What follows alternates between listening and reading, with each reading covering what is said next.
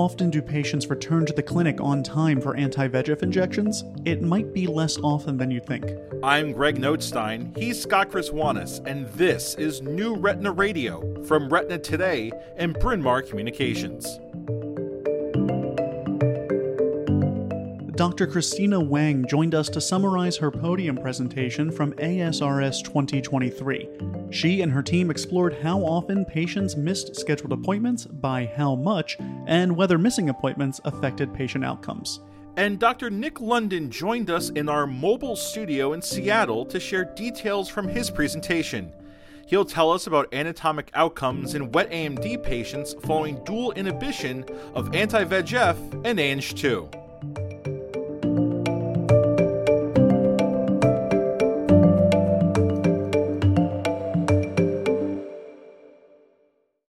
We talk about treatment intervals in a vacuum.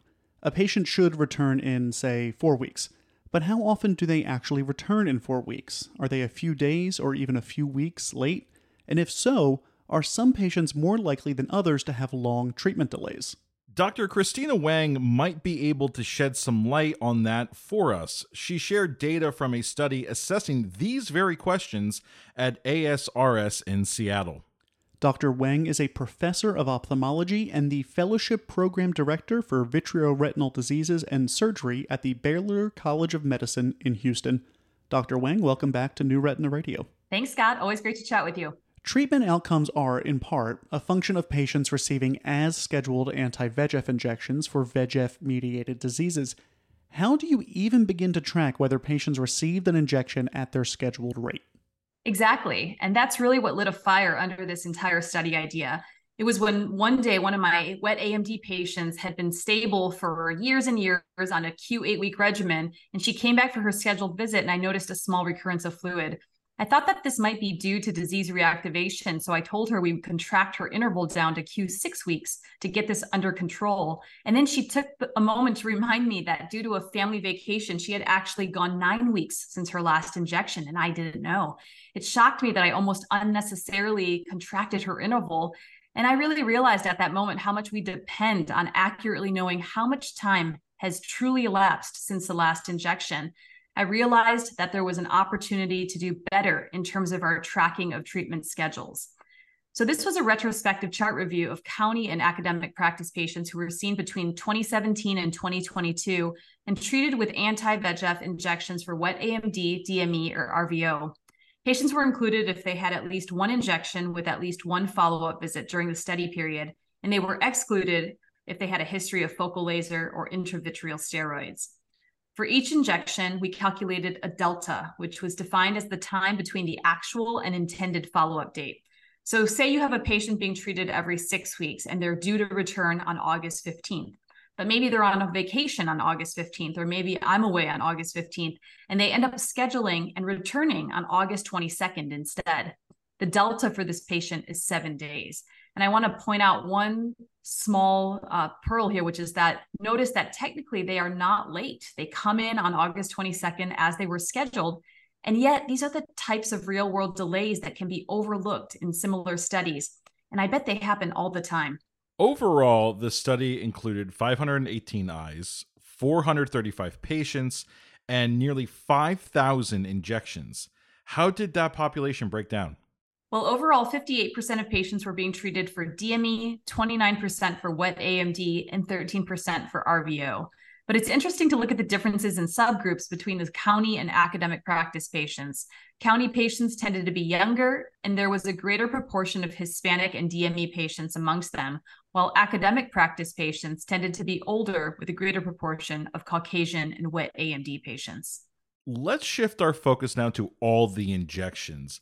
How many had the delay of more than 1 week? Well, first, let me clarify that we used a threshold of 1 week to represent clinical significance and to provide some buffer in scheduling, since we know that patients may not always be able to return at 4 or 6 or 8 weeks to the exact day. With our per injection analysis, we found that the mean delta per injection was 14.1 days, with greater deltas for county versus academic practice patients across all indications. But I think a more impactful way of framing this comes with looking at the distribution of these delays, where we found that over 21% of injections had a delta greater than 7 days, meaning that nearly 1/4 of injections are given at least 7 days later than intended. And what about the per patient analysis? What did you find there? In our per patient analysis, we found a mean delta per patient of 21 days. And once again, the mean deltas were significantly greater in the county system versus the academic practice at 29.4 days versus 8.8 days, respectively. Again, looking at the spread of these days, half of patients had a mean delta greater than 7 days. And amongst that group, the mean delta was a striking 38 days. Now, drilling down by disease state, 59% of DME patients had a delta greater than 7 days versus 35% for wet AMD, and this difference was statistically significant. Additionally, we also found that 22% of patients were lost to follow-up, with a substantially greater percentage in the county versus academic practice cohorts. And as shocking as these figures are, they corroborate what has been reported by others. All of this is surprising, or maybe it's not, depending on your perspective, but it's at least eye-catching. An important question is this: did it have any impact on patient outcomes? Great question. We did find that larger deltas trended with worse visual outcomes, but this finding only reached statistical significance for county DME patients. Similarly, we did not find a relationship between deltas and OCT. However, I want to point out that we looked at the difference between the final metrics versus baseline rather than at each injection interval, which may be more telling. So we're currently in the process of taking another look at that data because, as you know, Scott, many studies have shown that delays in treatment are associated with worse visual and anatomic outcomes. And of course, that makes a lot of sense. Is there any plan to keep exploring these questions, maybe with a larger database, such as the IRIS registry? Absolutely. As I mentioned, the first thing I'd like to do is to go back and really try to better elucidate the relationship between deltas and patient outcomes. But I think expanding this analysis to a wider range of practices and patient populations would be incredibly insightful. I actually just presented this work at the ASRS meeting last week in Seattle, as you know, and I can't tell you how many people echoed the concern that our awareness of injection intervals may not be as accurate as it should be. This question might be beyond the scope of your study, but I want you to speculate for a second. Can you speculate as to the causes for the imbalance between county and academic facilities in your study? I think it comes down a lot to the patient populations at these sites. Based on a lot of published literature, it is very reasonable to assume that the delays that are longer and more common in county versus academic practices and in DME versus wet AMD or RVO patients may at least be in part due to socioeconomic factors. I mean, think about the challenges that can be associated with regular treatment: transportation, need for accompaniment, employment, caretaker responsibilities, finances, systemic comorbidities. I mean, the list goes on. And many of these hurdles are substantially magnified in our county hospital population. Additionally, DME patients are generally younger and therefore more likely to still be working, raising a family, and juggling, of course, other medical appointments. So it's not surprising that we saw the trends we did. Well, Dr. Weng, very interesting research here. Thank you for your time to explore this topic. And thank you for joining us again here on New Retina Radio. Thanks so much, and great work with New Retina Radio. I always learn a lot from you and your guests and appreciate the opportunity to share our work with you today.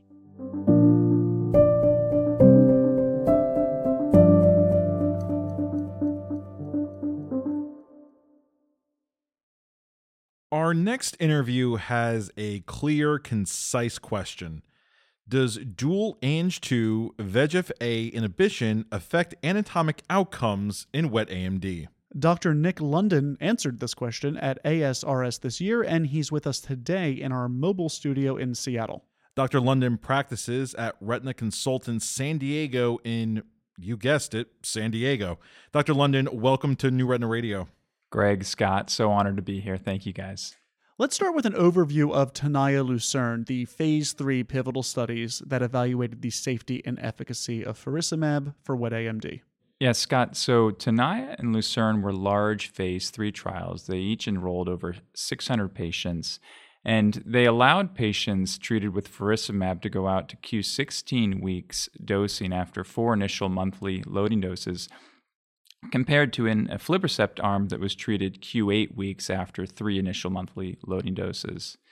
The first year of the study compared these doses at these intervals, and then the second year of the study actually allowed a treat and extend arm. One of the great things about the studies is it investigated a new molecule. So faricimab is a dual Ang-2 anti-VEGF molecule that is the first of its kind. And then talk us through the steps of the trial design itself, starting with the initial dosing phase and then all the way up to the second year of the study where a treat and extend regimen was allowed. So all patients received a loading phase. In the faricimab arms, patients were treated with 4 monthly loading doses, followed by disease activity assessments. And these disease activity assessments occurred at weeks 20 and weeks 24, at which point patients were evaluated to have disease activity based on their visual acuity, based on central retinal thickness or macular hemorrhage. And if they had disease activity, they were treated and kept at that interval. So patients with activity at week 20 were treated and kept on a Q8-week interval. If they did not have disease activity, they were observed, seen 4 weeks later at week 24. If they had disease activity then, they were treated and kept on a Q12-week interval. And if not, they were seen and treated 4 weeks later and kept on a Q16-week interval. Patients in the aflibercept arm, on the other hand, received 3 monthly loading doses and kept on a Q8-week schedule throughout the study. And then the second year of the study had a personalized treatment interval, correct?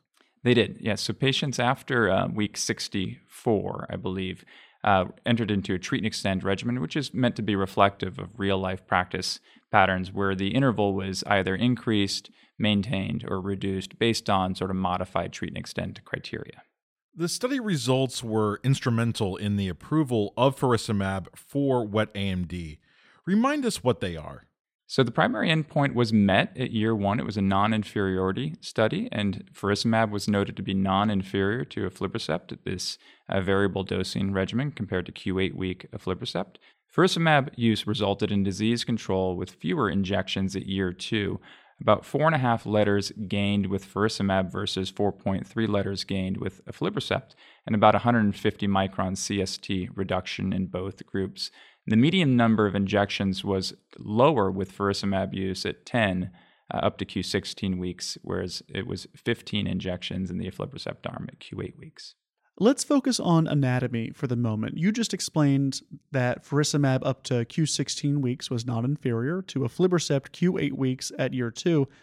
I'm interested in the earliest parts of the study where the two arms were receiving their initial monthly loading doses at the same time. What did you find in terms of anatomy? Yes, Scott. So that's a great question and great part of the study. So we can learn from those early weeks through week 12 what the differential effect of the medications was. Of course, patients were treated monthly in each of the arms. And we can see greater mean CST reductions compared to aflibercept in the faricimab-treated arms. Well, one thing we might wonder is if we simply quadruple the dose of the anti-VEGF component of the medication, do we see a similar effect? And we know this from other agents that have been studied, both in Harbor as well as in Pulsar, where we have that quadrupling of that anti-VEGF dose. And we did not see in these studies any additional benefit from this, which implies that we do have a benefit from the anti-Ang-2 component of faricimab. Talk to me about the drying effect in those first 4 weeks. Was there a difference between the two arms when it came to subretinal fluid or intraretinal fluid? Yes, Scott. At weeks 4, 8, and 12, absence of subretinal fluid and intraretinal fluid occurred at a statistically significantly higher rate in faricimab arms. At week 4, it was 60% versus 49%. At week 8, 72% versus 62%. And at week 12, 67% versus 77% for the faricimab arms. Let's shift gears to dosing regimens and treatment burden. How did the treat and extend protocol during the second year of the study affect dosing regimens? At the end of years 1 and 2, about 77% of patients achieved greater than or equal to Q12-week dosing. In the treat and extend period of the study, more patients achieved Q16-week dosing. This was 45% at the end of year 1 and 63% at the end of year 2. And do we think that 16-week dosing is the ceiling here? Well, it's certainly not going to be the ceiling in real life.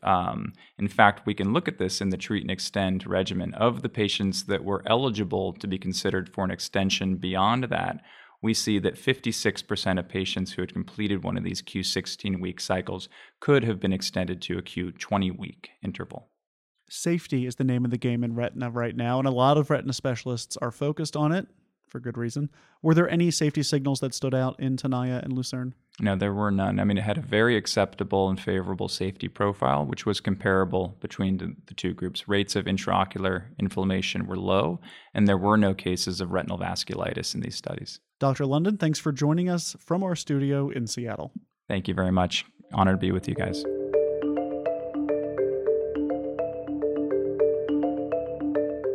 That's it for this edition of New Retina Radio. Be sure to continue to tune into your feed as we have more coverage from the 2023 ASRS meeting in Seattle. And please tell your friends and colleagues about the podcast. Please rate and review it on Apple Podcasts. All of these things are really important to us. See you soon.